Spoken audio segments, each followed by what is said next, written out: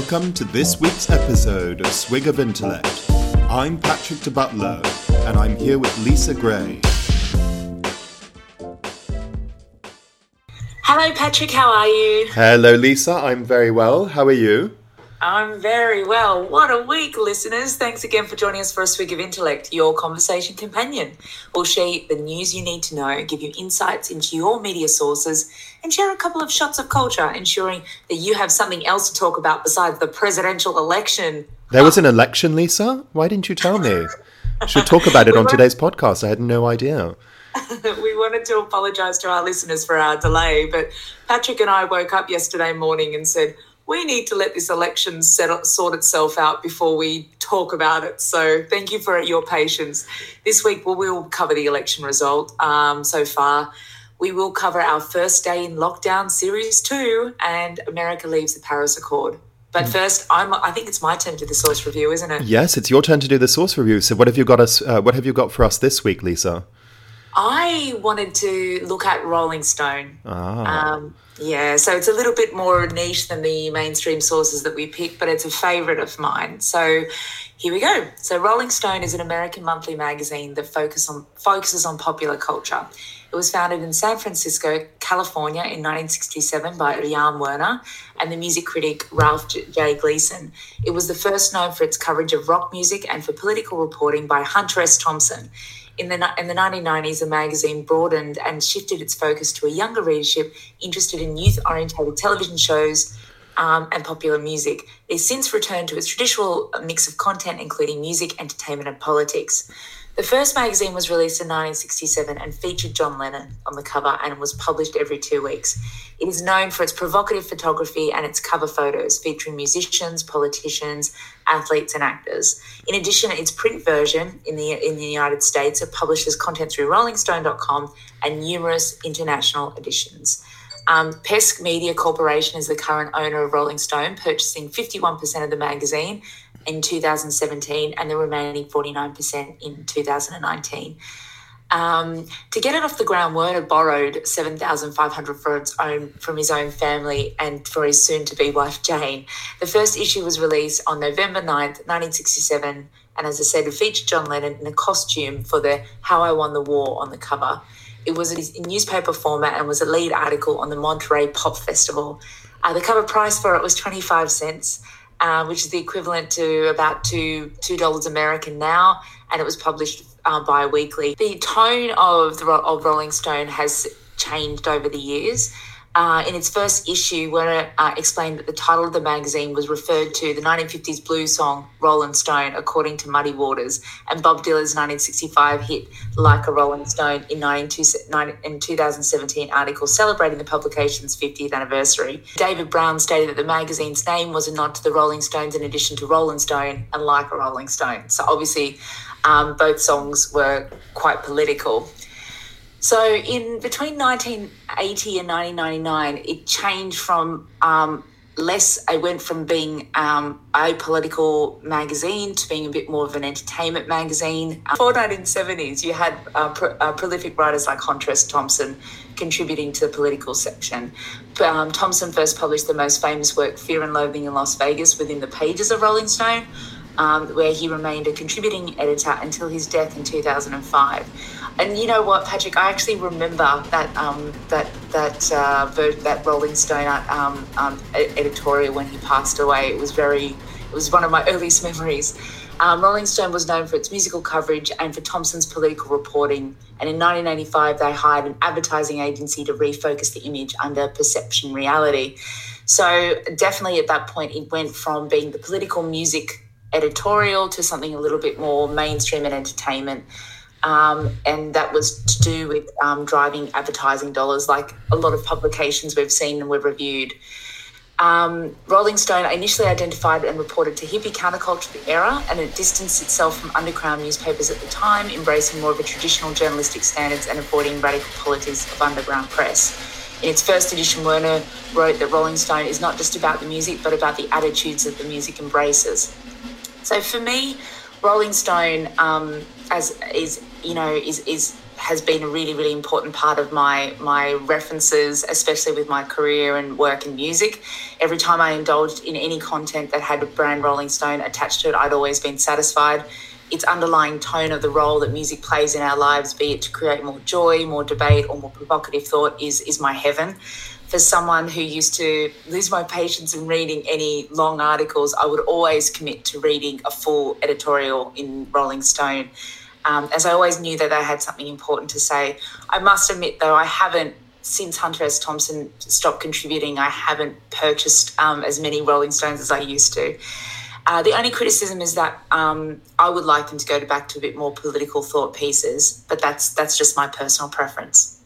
What have you indulged in a Rolling Stone magazine? Or yes, I used to read Rolling Stone magazine a lot. Actually, I've read literally, I think, almost every single word Hunter S. Thompson's ever written. He's one of my favorite writers of all time.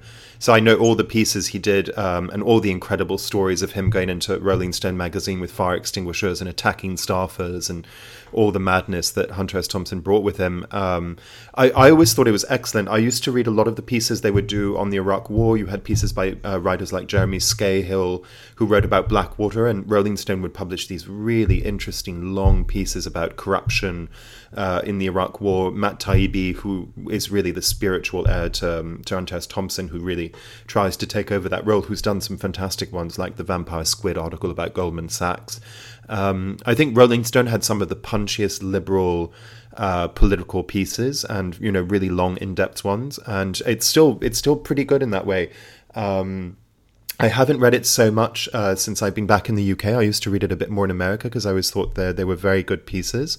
For the musical side, I thought they were often had interesting stuff, but it was less why I would read it. I would read it much more for the political articles, and I really liked it. But as I said, it's been a few years since I've read it. I do read some of the pieces that come up, especially the Matt Taibbi ones. But apart from that, I'd have to sort of go back and have a look at it now. But I always really enjoyed it, like you, for the political content. It was one thing that I really enjoyed Rolling Stone articles. I also think it's one of the few instances where music and politics have got the mix right. Often, sometimes, and I guess we've seen this a lot in the current presidential election campaigning, that sometimes a musician or a artist will tag themselves onto a political conversation, and it can feel quite awkward if it doesn't feel like it fits. But I feel like as a brand, Rolling Stone have mutually respected politics as well as music at the same time, which I think is a really important mix to get right. Yeah, I agree. And I think it's something it did well as a magazine, yeah, and hopefully still does. Yeah. So Rolling Stone is gotten a tick from us. And now on to Swig of the News. So we deliberately delayed our recording, as I said earlier in the podcast, because we had no idea on how to read the election results yesterday. We still kind of don't. On the morning of day 3, no presidential winner has been declared, but it looks like Biden will definitely win and Trump will definitely sue. Yeah, well, we'll see what it means. But as you say, it's always really interesting covering an American election because it does normally take a few days afterwards. And in our case, we just felt it was fairer to do a podcast today when things look much clearer, for sure. And it does look like Biden will probably pull it off. I mean, he's so close now. It would be very surprising, I think, if he didn't win it. And given the states, and I think some of the results have been really interesting on the states. We'll see what happens with Trump. I'm really surprised how well the system is held up in a way. I think the Supreme Court decisions and the court decisions on recounts and etc. are really interesting. And for example, with Wisconsin, former Governor Scott Walker, who is a Trump ally, did say, look, the recount won't mean anything. The margin is way too large. Biden's winning it with over 20,000 votes, and that just means it's over. I mean, you can have a recount, but it won't change anything. The last 2 times there were recounts there, I think it changed votes by about 121, and the other one was 100 and something as well. So the margin of victory is big enough for Biden. But it'll be really interesting to see what happens in the next few days, I think. But I'm pretty certain as well that Biden has it now. I wanted to do a shout out to you though, Patrick, because all the predictions before, in my circle were like Biden by a landslide. And you were like, it's going to be really, really close. So I want to give you the credit you deserve that you are closest to what's actually looking like it's going to happen. So well done, bravo. Thank you, I'm flattered. I want to give credit when credit's due. The other thing I wanted to point out, and I think for me, it's signifying the end of the Trump reign, is when he did make that false announcement that he's won. A lot of heavyweight Republicans got on Twitter and social media straight away and said that we do not endorse the fact that he did that. People that I think were really standing by his side during the impeachment process that I thought would never do that. So that I found very interesting. And then at the same time, I think a lot of people did think that because of everything that's been going on, that Biden would have a fairer lead. And he hasn't. And I think that's going to, there's a great article that we've included in our links today about, and the headline is, if Trump wins the election, Trumpism wins. But if Trump loses the election, Trumpism wins too. It's definitely, I think America has definitely been impacted by his influence. I think it's always the thing. There's always a bit of, all these articles come out after an election, and especially when the results are sort of coming in. And I think it's a big question for everyone, especially what happens with Trumpism. And for example, just coming back to your first point and statement about Trump declaring victory, that's not unusual at all in American politics. In fact, that tends to be, I'd say Republicans tend to do it more often, but it tends to be the line that you try and declare early because it motivates things psychologically, and it's a big part of the American system that you go and you say early. The problem with it, which is really interesting, is that the numbers just didn't allow it. For example, in 2000, it was slightly different because in Florida, things were so close. And, Bush, for those who will remember, and there are lots of really good movies about this and articles, but Bush managed to send a lot of people into Florida to really push on this psychological aspect that we declare victory and we won. And he got a concession call from Al Gore, and that really played. And then Al Gore rescinded that afterwards. And there's been a big lesson from that in politics. So I think Trump decided to really push the thing, but it wasn't the right time. But what I'm very surprised at is it's true that the Republican establishment, and I wonder if this is sort of payback for 2016, because Trump decimated the Republican establishment in 2016. I mean, he absolutely murdered it and left it for dead on the side of the road. I wonder if this is sort of a slight revenge of saying, we support you while you're in office, but when the election came to it, they've been pretty well behaved, considering where a lot of people thought things would go. And yes, I did call that it would be really close, and that's just because in American politics, things are very, very close, and the idea that a landslide would happen, in my opinion, is impossible in modern American politics. I mean, for a real landslide, you have to go back to Reagan in '84, when America was quite different politically. Since 2000, things have been on a razor's edge. But what I didn't say, I thought Trump had a slight advantage. I'm really surprised that Biden picked up Arizona, which I think is huge. The moment he picked up Arizona, it really changed the roadmap in the Electoral College, and it took me completely by surprise. But we'll see what happens from here. But I do think the system has really sort of come back a bit closer to the center, shall we say, after the years of Trumpism. But what will happen with Trumpism is really interesting, because Biden has had the most votes of any candidate in history, which is huge and also very exciting. The turnout is incredibly exciting that so many people have turned out, but it also means that Donald Trump is the candidate with the second most votes ever in history. So it's not like, there was a big rejection of Donald Trump. In point of fact, more people voted for Trump than any other candidate in history except for Joe Biden, which is another way. But what happens with Trumpism as a philosophy is really interesting. As we said, he really, over the last 4 years, has brought the Republican Party with him. He's changed the tone of politics dramatically. In 2016, because he beat the establishment so easily, will that mean that, there'll be a lot of copycat candidates of Trump? Will Trump try and come back in 4 years? Will he even be interested? I think there's so many open questions with what's going to happen now with Donald Trump and his sort of political legacy. And and on the weekend he made a categorical statement that it won't be Kamala Harris that's the first female president. It will be Ivanka Trump. Well, I know he's pushing Ivanka Trump really hard. I think. Yeah, well, that's also that's quite a funny thing in American politics. I know people love doing the sort of Chelsea Clinton versus Ivanka and all the thing, but. Yeah, well, you never know. I think Donald Trump has really proved you never know in American politics what can happen. So let's see. Maybe it might be Ivanka's turn next time. Absolutely. The other article we'll include in today's podcast is the movement for first past the post is really picking up. I've read a couple of articles about it in the last couple of weeks, really questioning the Electoral College. Well, look, they've been doing it for a long time. We don't know if it will happen, but it's something that we'll watch. Sorry, do you mean a popular vote rather than first past? Because first past the post is what we have here in the UK in the parliamentary system, where you're right, it's first past the post, but it means something slightly different in the UK, which would be that in the UK, for example, it would be the most seats that would win it, not the popular vote. The popular vote tends to win it in the UK, and we call it first past the post. But yes, in America, it's always been the big debate about getting rid of the Electoral College. As we talk about on most shows about America, constitutional change so rarely happens on that level. Whether they'll ever get rid of the Electoral College, I'm not so sure. But it's true. It makes so many people get confused on every election.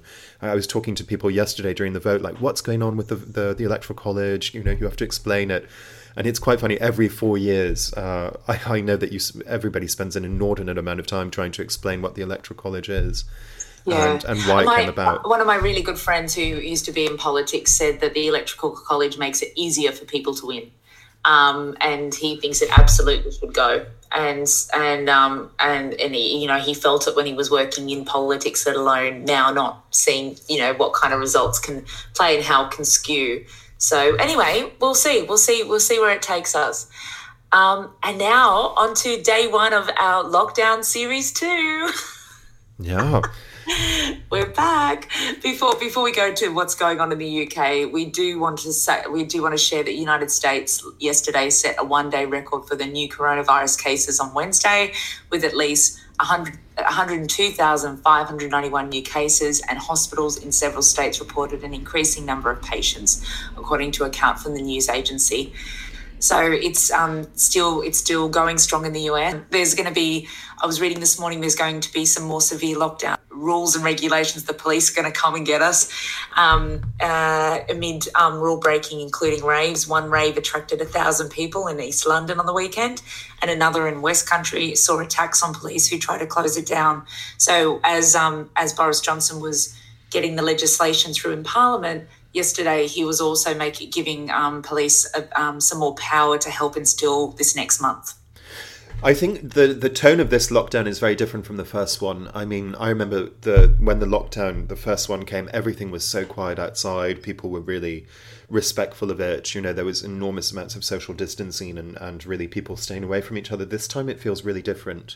In Parliament, Theresa May yesterday was part of the 34 Tory rebels who voted against the lockdown. So the government won with a big majority, but still, the former Prime Minister, Theresa, voted against it. And there's enough feeling of discontent around it. Certainly in the people I've spoken to recently, a lot of people are very worried that it'll be extended way into December and possibly through Christmas. And I think a lot of people are much more... they're going to be much more relaxed about things. So it'll be really interesting to see how that works with the police and how strict they get.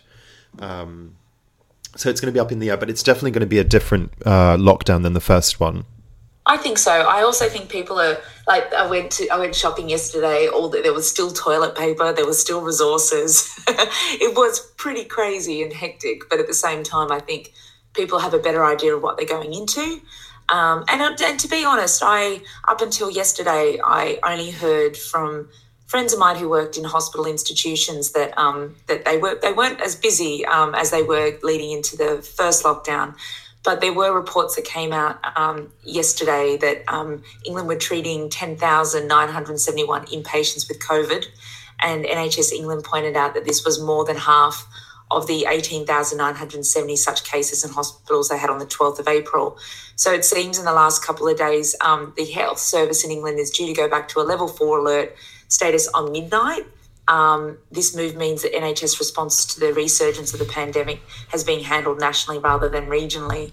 So it's starting to trickle through into hospitals, and I'm starting to feel a little bit like, I'm not 100% happy about the lockdown, but I think you can see that the cases are growing. There's a bit more evidence showing that the cases are growing. Yes, but I would just disagree, because I've had a lot of conversations and with hospitals and etc. in London, and the cases, they're absolutely fine so far, even at the moment with the upsurge in cases. For example, the Nightingale hospitals have hardly been used. There's a huge excess of beds. The NHS protocols for it are fine, and as we spoke about last week, the deaths of NHS staff are exactly in the same place as they were last year pre-COVID. So at around 0.0004. And so again, this is part of the thing that I think a lot of people are getting upset with, and especially I would argue I am, which is all these stories are coming about alert levels coming back and etc., and that the NHS is suffering. The NHS is absolutely bang on where it is usually without coronavirus in terms of hospital care, in terms of cases coming in. It's not like there's a massive overwhelming of cases coming into the NHS. It's just not the fact. The St. Mary's A&E say that perfectly fine with the routine that's going on. Nothing has changed for them in the last few weeks. And even the excess cases for winter, which they're completely prepared for, would have happened anyway. Winter cases come in for the flu and other things. What they're more worried about is, for example, hospital locations for children have changed. So if your child has an accident, now some hospitals are closed to them, even though those hospitals aren't overwhelmed with COVID cases, which means you would have to take your child all the way across London. And so, this is a big part of my problem with what's going on in the media. I think the media is not, in this case, I think it's the media is not so prepared. It's not scientifically literate. It's very much based on sensationalism. And a lot of these things are very inaccurate, and people are given to worry. The NHS is not suffering over any more than usual on the winter cases and on the COVID cases. It's just not. And it's what the NHS themselves are saying. The alert levels have to do with government policy, but government policy, the way it's been set at the moment, is not, in my opinion, it's very reactionary. It's reacting to things. It's not setting it properly.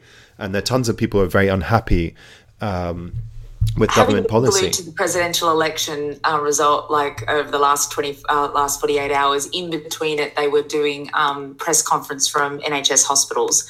And up until yesterday, I would have, I completely agree with you, but it seems like, and maybe it is an alignment in the policy, and it might be a political agenda more than the truth, but it does seem like the pressure is starting to increase.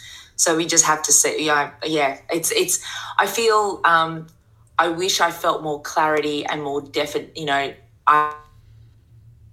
Leadership of how this is being handled. I think I completely agree with you in terms of the illiteracy of the information that we're getting, how we're being told this information, and the consistency in it. It all still feels really, really messy. But it was there was some. I'll try and find some of the video content to include so people can have a look at it and see what they think. No, absolutely. And we should. I think in this case, my criticism is really very much to do with A, government policy, which I think is not being set in the best way, and then B, the media reaction. And the media could talk about so many other things. As we always say, this year the suicide rate is somewhere around 800,000, which is much higher than usual. Mental health going into winter, not discussed at all.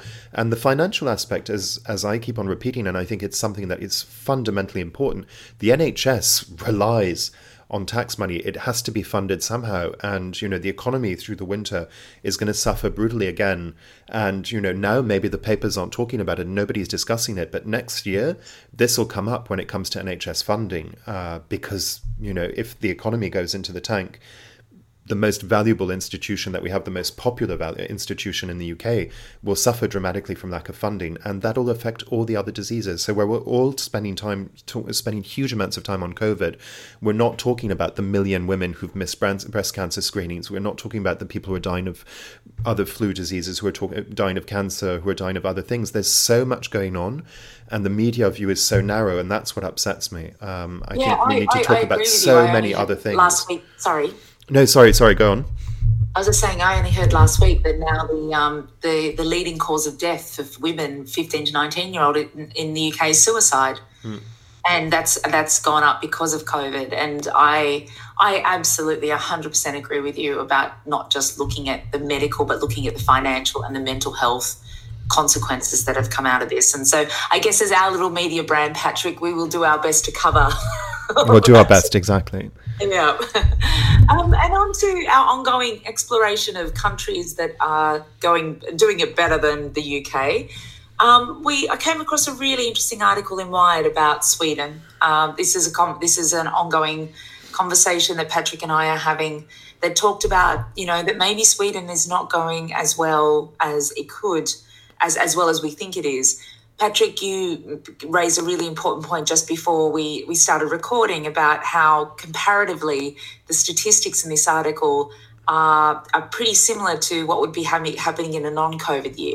Well, yes, exactly. And the thing is, they're taking data which we've already heard before. No one said that Sweden is perfect. Even the Swedish government have said, of course, there have been a rise in spikes in deaths in the elderly and etc.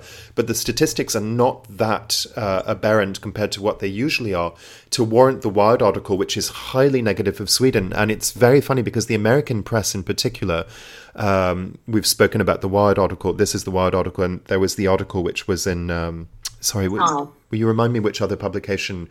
Was it Time magazine? I think. Yeah. Time. We're really aggressively going after Sweden, which is first of all ironic given what's going on in America. Look to thine own house first before you complain about others, because America's response is nobody's idea of what should be going on in a first world country in terms of response to COVID. But Sweden is definitely not, the article, if you were to read it, it's almost like Sweden is about to crumble and fall into the ocean and be gone forever. And that's not the case. As I've said, I've known quite a few people. I've got friends who know quite a few people who've been to Sweden very recently.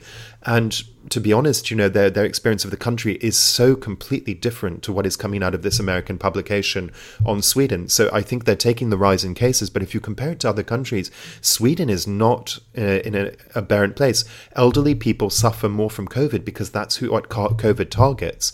But it's not as if Sweden has young people in good health who are dying of COVID, which the article seems to imply that the whole country is sort of a complete mess. But it's not at all the case. Of course, the Swedes, and they're very honest about it, but they're making a choice to keep the country open and to follow certain democratic processes, which they have to in their constitution anyway, but which the country supports and which the citizens support. And what I find really interesting is that here is a grown-up democracy where the adults are making a decision saying, yeah, one part of the population is suffering slightly more, but we're going to do everything we can to protect them as much as possible, but we're going to get on with it. And another country in this particular, the press of another country and a part of the press of another country, America, where the cases are gigantic, is sort of, really declining. And I find that very, I just, these sort of articles, I find them so skewed. I 100% agree with you. It's democracy in practice, and it's also considerate.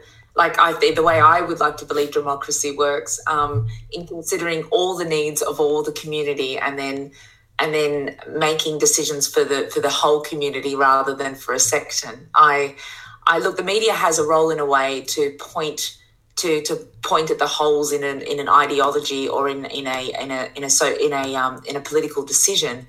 But it needs to be very, very conscious of its own biases as well. I couldn't agree with you more. I just want testing to get sorted out, Patrick. Yeah, well, hopefully it'll come. But I suppose my point is more the panic around the numbers. I find really odd because, we can talk about loads of flus in the 20th century, which no one knows anything about, but which were far more deadly. I mean, you're an Australian. The Hong Kong flu of 1968 killed way, way, way more people than COVID has, and no one knows a thing about it. And what's really interesting here, we're talking about 5,929 COVID deaths in Sweden so far. And they said 89% of those are over 69. Well, guess what? That's what COVID targets the most, is elderly people. They're the ones who suffer the most. But it's not an aberration on the figures of last year in flu deaths. It's a bit higher, but it's not dramatically higher. It's not as if the entire elderly population of Sweden has been wiped out. Far from it. And this is what I find really worrying is, the lack of sort of intellectual rigor and comparison in the press. It's very sensationalist, and it's great to go after a country that most Americans will know very little about, in this particular case, Sweden. The Swedish Prime Minister gets more upset because all the time Sweden is called a socialist country, and he's like, come and tell us that we're a socialist country. We practice really rigorous capitalism, and we're a hyper-rich country in terms of GDP, almost as rich as the average Americans, and they get more upset about that. But I suppose that's my problem. I think the press is really, really not understanding it, which is fine, but you can pump out as many statistics and as many numbers and all these rolling counts which look great on the front page of a news website, but unless you get that rigorous analysis underneath it, you're doing a lot of panicking, which I just don't think is accurate. And it's not very helpful. So out of all the brands that you're getting your news from, who do you think has actually covered COVID the best? Listen, that's a really interesting question. To be honest, I wouldn't say any of them, because they've all changed sort of depending on which one did it. I know there was the huge worry. So if you read the Times of London, for example, it was very pro the first lockdown and very sort of, like COVID is really serious. And then all of a sudden, after the first lockdown and after a bit of time, the newspaper completely changed. All the opinion pieces were like, no second lockdown, we need to get on with it. We need to focus on business and we need to control and protect the population as much as we can, while at the same time being really free. And that's been my experience of most news sources, that they've all handled COVID very dramatically. And then they've all gone into different opinions, either really like, let's lock everything down again, or no, not this time. And so none of them has really impressed me in keeping a line. I mean, there have been more examples of sort of one or two good articles here and there. But I wouldn't say that any publication has really sort of floored me with its great coverage of COVID. Okay, well, we'll keep an eye out for one that does. Let's see if we can find one. Or maybe there's a space for a swig of Intellect news. We'll see.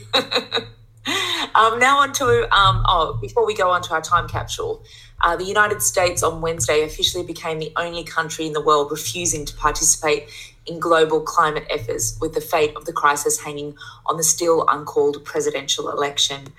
I think, the timing of this is quite fascinating, considering I think they officially left the accord a couple of years ago, didn't they, Patrick? 3 years ago, in 2017. They announced they did, and then they officially left it on Wednesday. No, so they left it in 2017, but the process took until the day after the election, and now they're officially withdrawn. Again, it's a funny thing about America is famous for, and I think it's the way the Americans see themselves. They tend to try and avoid international treaties. Often, America is one of the few countries which don't sign into arms control in the Geneva Accords and etc. And it's a funny thing. We'll see if Biden becomes president. Let's see if it changes anything, whether normally the Democrats, but then you have ratification. And this has always been a thing in American politics, whether it was the League of Nations after the First World War, when Wilson wanted to join it and then the Senate, voted not to. And it's always been quite complicated for lots of reasons for Americans, either through lack of desire or through lack of ability to get it through the House of Representatives and Congress to join international treaties. I think global climate at the moment, let's see if it's a discussion that comes back, because COVID has really taken away from it. This year, before COVID hit, plastic pollution was the number one trending topic. And as we've said before, never have human beings produced so much plastic because of PPE and just dumped it everywhere. So plastic pollution in the space of a few months has completely overwhelmed the previous numbers. So it's rather incredible how these subjects can change so quickly. Biden did tweet a couple of days ago that he would join the Paris Accord again if he became president. Of course, there's all these promises that are made during an election campaign that don't come through, but I was heartened to see that. So we'll just wait and see. Yeah, it'll be really interesting to see after 4 years of Trump international policy. If Biden gets in, which, as we said, is looking likely, it'll be really interesting to see how he changes. Will he go back to the Iran treaty? Will he try and rejoin the Paris Accords? He's definitely more of an internationalist than Trump is, so things could change. Yeah. And before we go on to the time capsule, you wanted to bring our listeners' attention to the New York Times coverage of Macron. Yes, this is really interesting. This has really blown up in the last few days, both in France and in the UK, but in Europe in general. So after the beheading of Samuel Paty, the teacher, and then the terror attack in Nice, and then now there was a big terror attack in Vienna, which really shocked the Austrians. And Sebastian Kurz, the young president of Austria, has been calling for a pan-European response to fundamental Islamism. And it's really interesting because the New York Times has really gone after Macron in France, basically calling him a racist and a xenophobe. And it's really infuriated people in the English press and the French press in Austria and in great parts of Europe. And a lot of people, as I've said, I'm no great fan of the New York Times coverage, not because of its political positions, but because I just generally find it gets stories incredibly wrong. And I don't know how it does it, but again, in this one, I think it's really gone after Macron in a way that nothing that Macron has said is xenophobic. Quite the contrary. He's even talking about putting a special ambassador to go and talk to the Muslim world about his policies and why he wants to focus on a shift and why he wants the respect of secularism. And the New York Times is really basically pretty much calling him a racist and a xenophobe. And this has really upset huge amounts of people in Europe. And once again, it's really interesting to see a New York newspaper, which has been certainly very anti-British in the last few years, which no one can deny. It's even liberal journalists say the New York Times really seems to have it in for the UK for whatever reason. But now they're really going after France in the same way. And I just found it really interesting. I found the response really interesting because it really infuriated a ton of people in Europe. Is it an insecurity to the fall of the American empire, maybe? Because the New York Times is a very confident American, like they got, as we've been discussing, they got the weapons of mass destruction wrong. They were, they seem to always get behind the great American dream. Do you think it's part of that happening culturally? No, I think the problem with the New York Times as an institution, and I think it's been a problem with it since it was founded, is it's too close to the establishment. So it's funny because it's got the reputation for being a liberal newspaper, right? That's what the right in America would call it, the uber left paper. I've never found it to be a left-wing paper, and as we've discussed before, a lot of great 20th century left-wing intellectuals like Noam Chomsky and Gore Vidal, who were liberals, very much liberals, always saw the New York Times as being a very reactionary, conservative newspaper. And I think it's that funny dichotomy at the New York Times, which is it's so close to the establishment, yet at the same time it sort of sees itself as a liberal paper it's got this, almost slightly schizophrenic attitude. I also do think it's very uncomfortable with Great Britain. It's always had a bit of a problem. I think that has to do with long-standing rivalry between the two and the way they do it. But what I always find astonishing with its journalism, and what really worries me when I read the New York Times, is that it's so inaccurate about the UK. It's so inaccurate in its article about France that you really worry about how inaccurate its coverage is about countries you don't live in or don't know that well. And that really makes, and I've heard from other people, I know from German people, for example, who would consider themselves left-wing, that they find the New York Times really inaccurate about Germany. And it's just funny. I think it's a bit in that New York bubble. I find a lot of New York journalism, especially, it tends to get stuck in a very bubble. There is a mentality in that type of journalism. And I just think for whatever reason, as an institution, it tends to get so much wrong. It got so much wrong about the Iraq War. It got a lot of things wrong in its past. It's very famous for the Stalin scandal when it refused to report in the 30s, Walter Duranty, on the Stalin's famines and the shootings. And that all came out later that the New York Times had covered it up. And I don't know where it stems from exactly, but it's just got a funny sort of reputation. Gore Vidal, for example, when he published the first gay novel in 1948, the New York Times refused to review a book of his for 30 years, and that's supposedly the New York left-wing newspaper. And my point is, it's not always what it says on the label. Good point. Yeah, lots to think about there. Thanks, Patrick. So now onto our time capsule. I wanted to bring. I have already looked at, we've already reviewed a jetpack, but I wanted to share this article because I thought it was a really important example of sometimes things are created for fun or for just novelty, but they're not very useful. So there's a great article here about Richard Browning, the creator of the working jetpack, who's a former oil trader, now entrepreneur, innovator, flyer, who's developed, looking to turn the jetpack into a commercial property, but at the same time has had a lot of struggles selling it because it's not very useful.